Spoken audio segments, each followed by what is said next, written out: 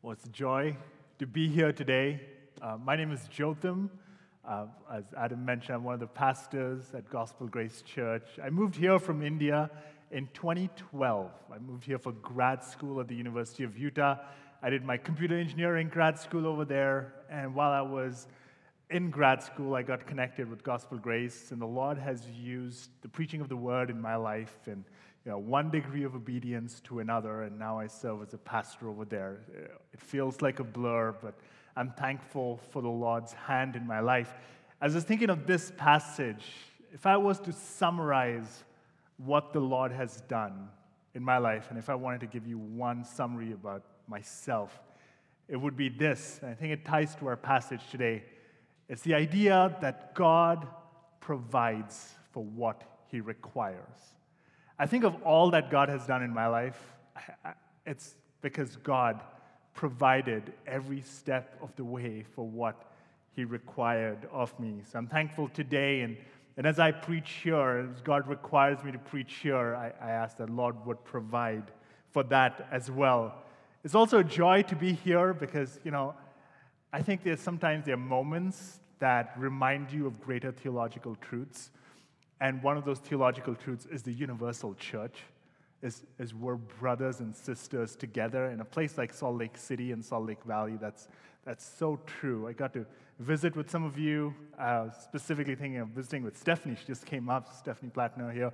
And just a joy. She was there at the birth of my first child. And that, it's a joy to be here with fellow brothers and sisters and just go, man, we're together. And I'm so glad for Church of the Valley, being a light here in the valley. And I'm glad that I can come and serve and be with you and fellowship with you in singing and in the preaching of God's word today. So let me just pray and give thanks. One of the unique things about this passage, before I pray, I got ahead of myself. One of the unique things about this passage is that the earliest known fragment of the New Testament is something called the P52. It's the Rylands Library manuscript, papyrus. And it's from dated between 100 and 150 AD. And that, the oldest known piece of the New Testament, contains this passage on it today. So I was just thinking, what a joy it is that the Lord has preserved His word for us. And today as we pray, let's thank the Lord for that. I'm going to pray briefly, and let's jump into our passage. Father, thank you for your word. Thank you for your word that is a light to us. And I ask that today as we dwell on it, that you would help our hearts to submit, humble itself, and learn and grow. In Christ's name I pray. Amen. All right. Our passage today is a continuation of a larger narrative of Jesus' trial. We've already walked through in the last passage, what Pilate, the conversations between Pilate and Christ, and here's a brief. I'm going to give you an executive summary. That's what I'm going to do over here of what has happened thus far. First, let's just quickly understand who Pilate was. Pilate served as the governor of Judea from 26 to 37 AD, and he was actually known for his weak leadership. He had some huge blunders during his time as governor that required Caesar to reprimand him and write a scathing reprimand against him.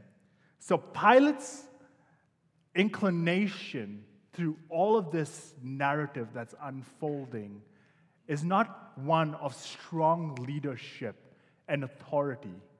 It's in fact a fearful inclination, wanting to keep his position, and that's what sets the backdrop of what is happening in this passage. So when he encounters this Jesus, you can see through what was read that there's a fear, there's a balance that he's trying to hit in this passage. He knows what's right and he's trying to do it, but he's also afraid of the people that are the mob that is over there. And Pilate encounters Jesus, who is the so-called political king, but in truth, what Jesus reveals that he's a king of a very different kind. In a very true sense, he was the true king. In his encounter with Pilate, Jesus clarified that his kingdom was not of this world. It's not established by violence, but it is from above, residing in the hearts of those who followed him. And unlike earthly realms that are built on force, Jesus' kingdom was spiritual. His kingdom is present in this world, but is not of it. It's to be realized in the future, fully realized in the future. And it's a realm where truth is the main weapon, not physical arms. It's a kingdom where the truth of the gospel saves lives instead of taking them. Now, what we see in our passage today is an unfolding and the beginning of the ushering in of this kingdom. And the path to this kingdom is one that goes from suffering to glory. This was something that was foretold by Isaiah. I want to read a couple of excerpts from Isaiah 52 and 53. Just listen to this. He was despised and rejected by men. He was afflicted, yet he opened not his mouth. His appearance was so marred beyond human semblance. He was pierced, stricken, smitten. It was the will of the Lord to crush him. How could a kingdom be ushered in through this kind of suffering? The prophet keeps writing, "Behold, my servant shall prosper. He shall be high and lifted up, and shall be exalted. Out of the anguish of his soul he shall see and be satisfied. He shall bear their iniquities, and make many to be counted righteousness. So shall he sprinkle many nations. Kings shall shut their mouths because of him." The way to glory that's unfolding here is a path that goes through suffering. And it doesn't make sense, but ultimately kings will shut their mouths before the true king and the infinite wisdom of his sacrifice. Martin Luther, the reformer, spoke of this. He spoke of a theology of glory and a theology of the cross. And he spoke of theology of glory being one where believers see unmitigated success and prosperity. But Luther said that's not what the Word teaches. The Word teaches a theology of the cross and says that the believer, like Christ, walks through suffering in their life on their way to glory. And Luther emphasized that God's path to save humanity began with suffering, symbolizing Christ's birth in the manger and his death on the cross. And today our text opens up this path of suffering of the true king. It shows us that Jesus is a true king who was sent as a timely substitute such that you would have a triggered conscience today leading to repentance and belief. That's what we're going to learn today, is that Jesus is a true king who was sent as a timely substitute such that we would have a triggered conscience leading to repentance and belief today. Let's look at that first part. Jesus as a true and timely substitute. I think it's important, Adam did mention this, I think it's important that as we dwell on this passage, we don't underestimate the power of Christ. Things are not swirling out of control. Jesus isn't a passenger on a bus that is being driven by someone else. Things are unfolding sovereignly as planned. And there are two verses that help you see this in this narrative section. One is verse 18:32, and the other one is John 19:10. In verse 18:32, it talks about how the Jews wanted capital punishment, but did not have the authority to do so. Because if the Jews had the authority to punish Christ, to execute capital judgment, they would have stoned him. But that was not how Christ was meant to be killed. In his own words, he said, "The Son of Man must be lifted up So you begin to see the unfolding of God's sovereignty. The Jews had to go to the Romans, whose mode of execution was crucifixion. And at one point in 1910, Pilate's investigation, Pilate is astonished. I am trying to get you off the hook. Why are you not cooperating with me? Will you not even speak to me? What is Jesus' response in verse 11, 1911? You would have no authority over me unless it had been given to you from above. No one was taking Jesus' life from him. He was laying it down of his own accord, in order that he might fulfill the law and offer himself as a timely substitute for us sinners. This passage presents that timely substitute in three beautiful ways.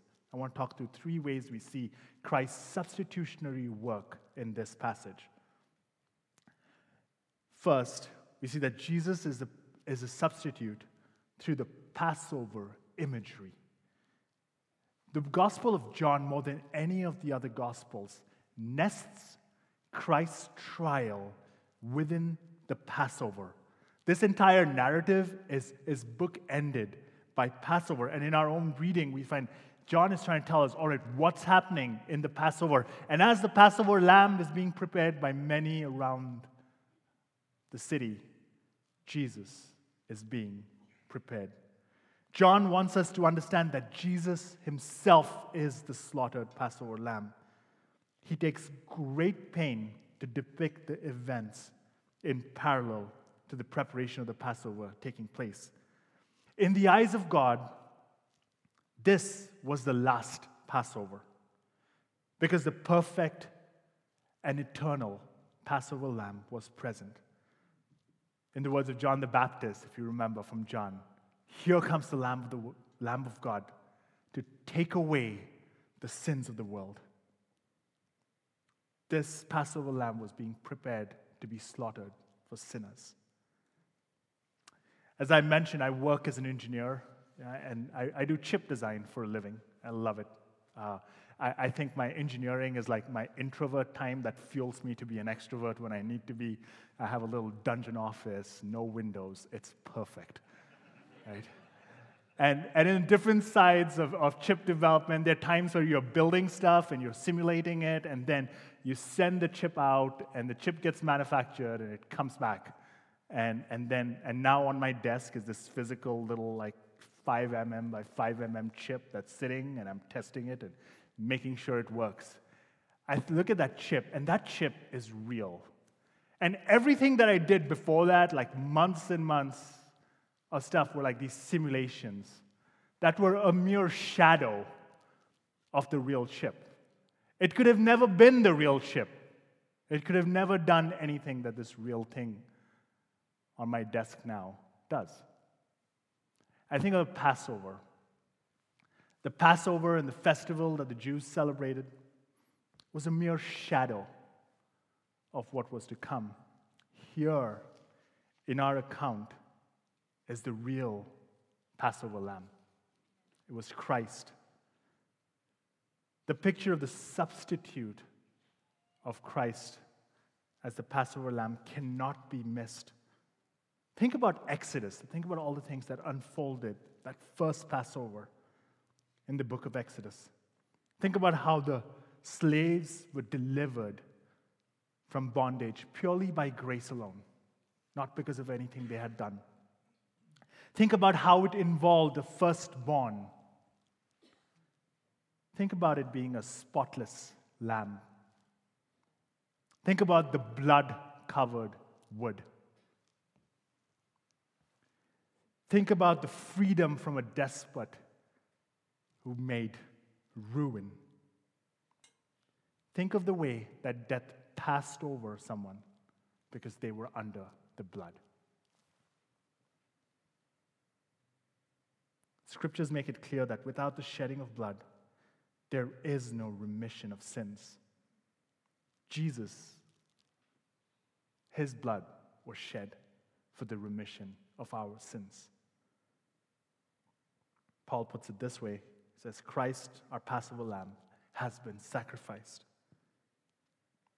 But not only is this substitutionary image seen in the Passover imagery in the passage, it is also seen in this very curious phrase, behold the man. This is in John 19:5, and you can look down, find the verse. Pilate brings Christ. So Pilate's running out of ideas. He's trying to appease the mob.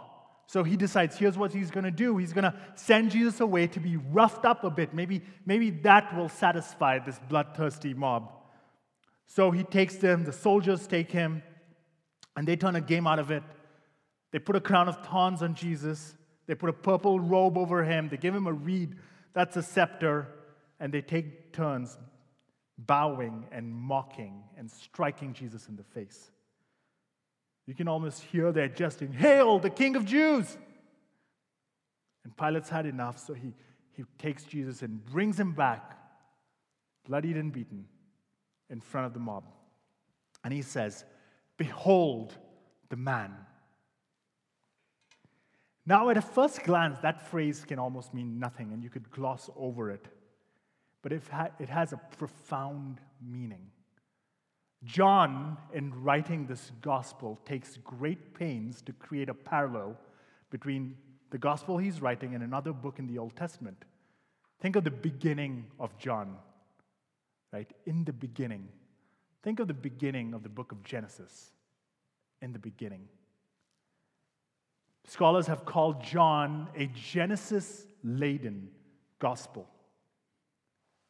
So when we come to this phrase, behold the man, it may not surprise us that the exact phrase is used in Genesis and in Genesis 3:22. And it is used by God as a title spoken in the context of his announcement of a guilty verdict upon all creation. It's a title that is used to declare Adam's alienation from God and his impending death. The use of this title announces the first human life that now exists is in the state of depravity and under the curse. I watched the movie Ratatouille recently. I don't know if you guys...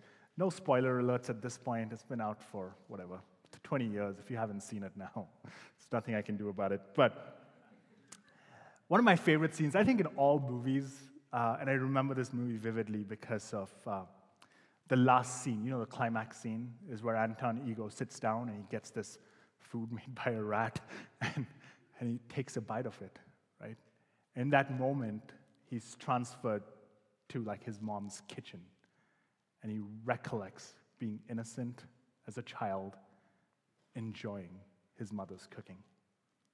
And that one plate of food, that one bite of food, connects these two moments in his life together. They seamlessly just come together. And when you think of this phrase, behold the man, I want you to think of it that way. I want you to think of the two most significant moments in all of history being connected together by one phrase, behold the man. One that was talking about the alienation of man from God, the fall, everything being broken, depravity setting into all of creation, and the other, redemption, the substitutionary work of Christ, remedying all of that, making right what was broken. In the Gospel of John, behold the man announces the reversal of this death and alienation. Jesus takes on all of our sin, all of our depravity, and bears it to a death that we deserved. This is the second Adam who went to a garden, but instead of rebelling against God, he submitted himself to the Father and went to the cross as our substitute. So the phrase, behold The man here is picturing Christ as our second Adam, bearing the curse with his thorns and reversing the curse. All right, so we've seen Jesus being a timely substitute in the Passover imagery, in this beautiful phrase, behold the man. And finally, Jesus is seen as a substitute in the release of Barabbas. Now, Jesus being a substitute is a wonderful theological idea. And in these next few lines that I'm going to say is the essence of the gospel. So if you're new here, I'd say listen to this a little bit. Listen to this idea that we as sinners deserve penalty, the penalty of death. But Jesus dies in our place. And for all who believe in him, their debt is imputed on Christ. Their debt is placed on Christ. And what they get in return is his righteousness. It is an amazing exchange, a transaction that no businessman in his right sense would make, but God does because of his love towards us. I think of the idea of substitution. I think many of us here would say we realize that in a spiritual sense. But if there was one man in history who understood that more than anyone else in a physical sense, it would be Barabbas. You see, it wasn't just a spiritual substitution there. It was a physical substitution. Reading from verse 39. You have a custom that I should release a man for you at Passover. This is Pilate speaking. Do you want me to release to you the King of Jews? They cried out again. Not this man, but Barabbas. Now Barabbas was a robber. From what we know of Barabbas, from all the synoptic gospels as well as the book of John, he was a notorious prisoner. He was an insurrectionist. He committed murder. In John, he's called a thief and a robber. And if you were to put all of that together, he was essentially someone who was conducting covert warfare against the Romans and killing people. So what we can conclude, at least on a baseline, is that Barabbas deserved to die. He was guilty. He deserved to die. But instead, he's released and Jesus is crucified in his place. Again, let's notice some of the similarities here between our spiritual substitution and Barabbas' physical substitution. I think we should notice that Barabbas did nothing to earn his pardon. He wasn't set free because of exemplary behavior. He wasn't set free because there was new evidence that proved that he was innocent. He was set free on the account that Jesus was not.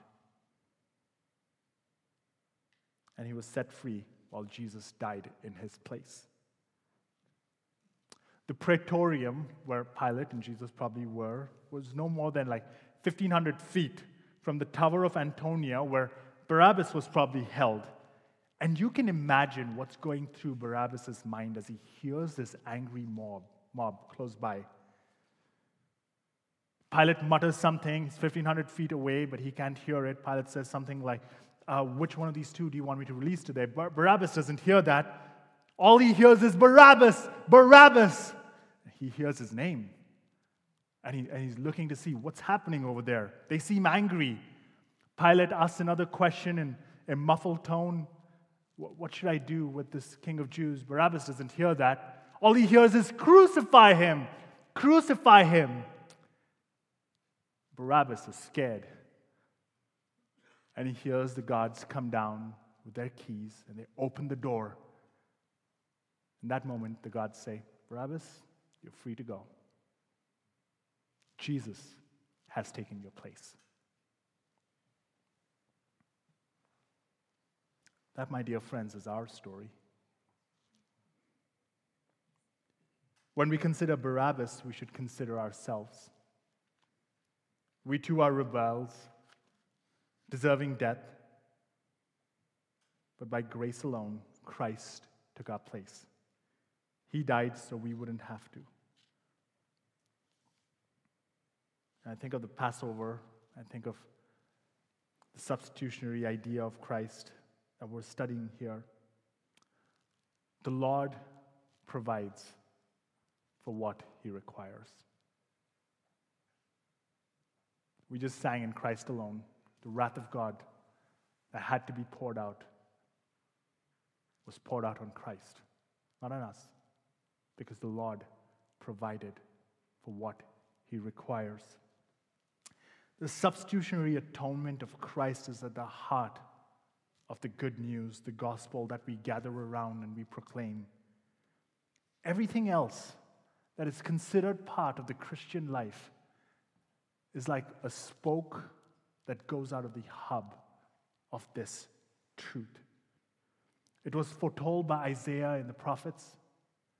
It's narrated in the Gospels. And then in the book of Revelation, it's what they proclaim again, is worthy as the Lamb who was slain. If you miss the substitutionary work of Christ on your behalf, you have missed the point of the gospel. Jesus, who was innocent, wore a crown of thorns so that we, the guilty, might eventually wear a crown of glory. But this idea of Jesus being a timely substitute isn't just a fact. It is heading somewhere. It is leading us somewhere. It is leading us to consider how we are to respond to Jesus today. Because it awakens our conscience and triggers it, leading us to repentance today. When I studied this passage, I think it was evident that the different people, people surrounding Christ, the Pilate, the soldiers, and the Jewish mob, they reflect and respond to Christ in very different ways. And I think in some ways it may paint a picture for us to consider as to how we are to respond to Christ. Notice how Pilate silenced his conscience. Throughout this passage, you can see that Pilate's fighting his conscience. He tells it, "Shut up and be quiet. Don't tell me what to do." He knows that Jesus is innocent. He said this 3 times, John 18:38, 19:4, and 19:6, that he says so himself. And his wife warns him that Jesus is righteous, is recorded in Matthew. But ultimately, Pilate tries to silence his conscience and hands Jesus over. And in Matthew, it says he washes his hands and hands Jesus over. Pilate wanted to silence his conscience and pretend that he was not implicated whatsoever. But the early Christian writings, the Apostles' Creed and the Nicene Creed, do not forget Pilate, and they implicate him in the crucifixion of Christ. Pilate faced the true king and the timely substitute, but he silenced his conscience and handed Jesus over to death. Pilate condemned a man that he found no fault in. He's afraid of the crowd, and instead of doing what is right, he does what is popular. I wonder if you're here today and you've heard about Jesus and you've heard from Jesus and you know what he wants and you know what is right, and rather than responding, you choose to silence your heart. You distract yourself with other thoughts, make excuses, convince yourself that you'll deal with things later. There'll be another opportunity to do so. And you turn down and tune out the conviction of your own heart. Pilate silenced his own conscience. The guards, on the other hand, there's something redemptive that happens with some of those guards. We see that in some parallel passages in Matthew.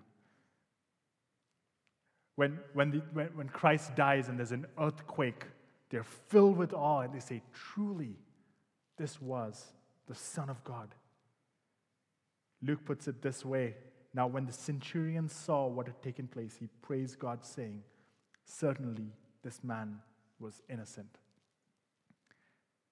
It seems, at least for some of their soldiers, their consciences were triggered and stirred by Christ, awakened and roused by the truth. Some stood in awe, others praised God, while still others confessed that he was the Son of God. I wonder if God is stirring your heart today. Maybe it's to trust Christ for the first time, to believe in him and receive eternal life. Maybe it's to return to Christ because you've been distant and estranged. There was Pilate, there was the guards, but my favorite case study from this passage is the Jews and the angry mob. They're bringing the Son of God to trial and have him executed. Crucify him, they cried out. Away with him. We have no king but Caesar. Here is God. Here are his people. It must have broken Jesus' heart to hear what the crowd shouted. The Jews had abandoned every principle that they had in order to have Jesus killed. They forgot all mercy, forgot all sense of proportion. They forgot all justice. They even forgot God. In Isaiah, we find these words, O Lord, our God, other lords beside you have ruled over us, but your name alone do we honor. In actual records of Jewish prayers from the time and the recitation of the Hallel, these are the words. From everlasting to everlasting, thou art God. Besides thee we have no king, redeemer or savior, no liberator, deliverer, provider, none who takes pity in time of distress or trouble. We have no king but thee. But on that particular day, those words were far from the mouths of the Jews. They cried, we have no king but Caesar. I don't know if you have a time where you have been deeply betrayed by someone, and what your reaction to that has been. I know what my reaction has been, not Jesus' reaction. Instead, when people turn against him, Jesus turns towards them. Even though the Jews seared their consciences against Jesus, their story does not end there. And this is what is just mind-blowingly beautiful to me, is that here's this crowd of Jews that crucified Christ.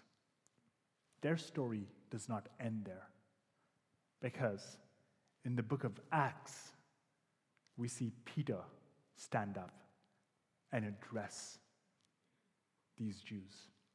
Can I read from you from Acts 2 and 3, just some excerpts again, to show you how this story did not end? This is Peter who stands up. Men of Israel, hear these words. Jesus of Nazareth, a man attested to you by God with mighty works and wonders and signs that God did through him in your midst, as you yourselves know. This Jesus, delivered up according to the definite plan and foreknowledge of God, you crucified and killed him by the hands of lawless men. Jesus, whom you delivered over and denied in the presence of Pilate when he had decided to release him. You denied the holy and righteous one and asked for a murderer to be granted to you, and you killed the author of life. Let all the house of Israel therefore know for certain that God has made him both Lord and Christ. This Jesus whom you crucified, but God raised him up, losing the pangs of death. This Jesus, God raised up. Now, when they heard this, they were cut to the heart. And they said, "What shall we do?" And Peter said to them, "Repent, therefore, and turn back, that your sins may be blotted out." I have no idea what your story is, but I can probably put money on the fact that you have not killed Jesus. But maybe there are sins in your heart that make you feel that you could never be saved or redeemed. Here is the Jewish mob that killed Jesus. And God turns to him and says, "Repent, turn back, and believe."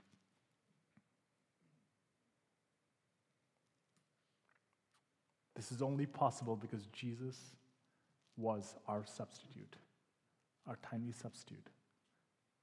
And his disposition towards us is not one of anger.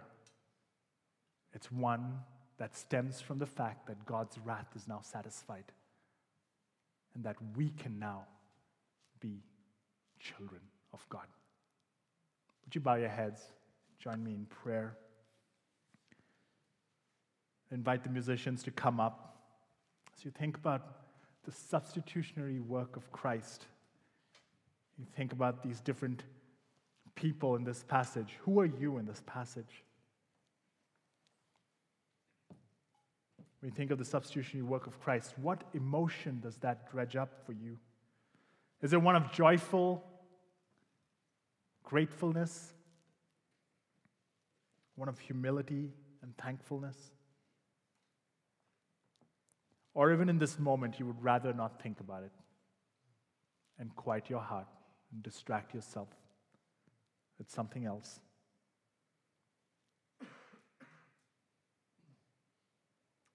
Or maybe today you're being called by the work of the Spirit in your heart to turn to Christ, to not silence the Spirit. Turn to Christ. Just like Peter beckoned to the Jews, today you are being beckoned. Repent, turn back, that your sins may be blotted out. Lord, we thank you for this day. We thank you for your word. Father, we thank you for giving us your Son, who died in our place, that we may be your children. What a wonderful work of salvation, Lord. We could have never dreamt of or thought of. I pray that today we would not turn away from you. Pray these things in Christ's name. Amen. We're going to have our prayer team come up.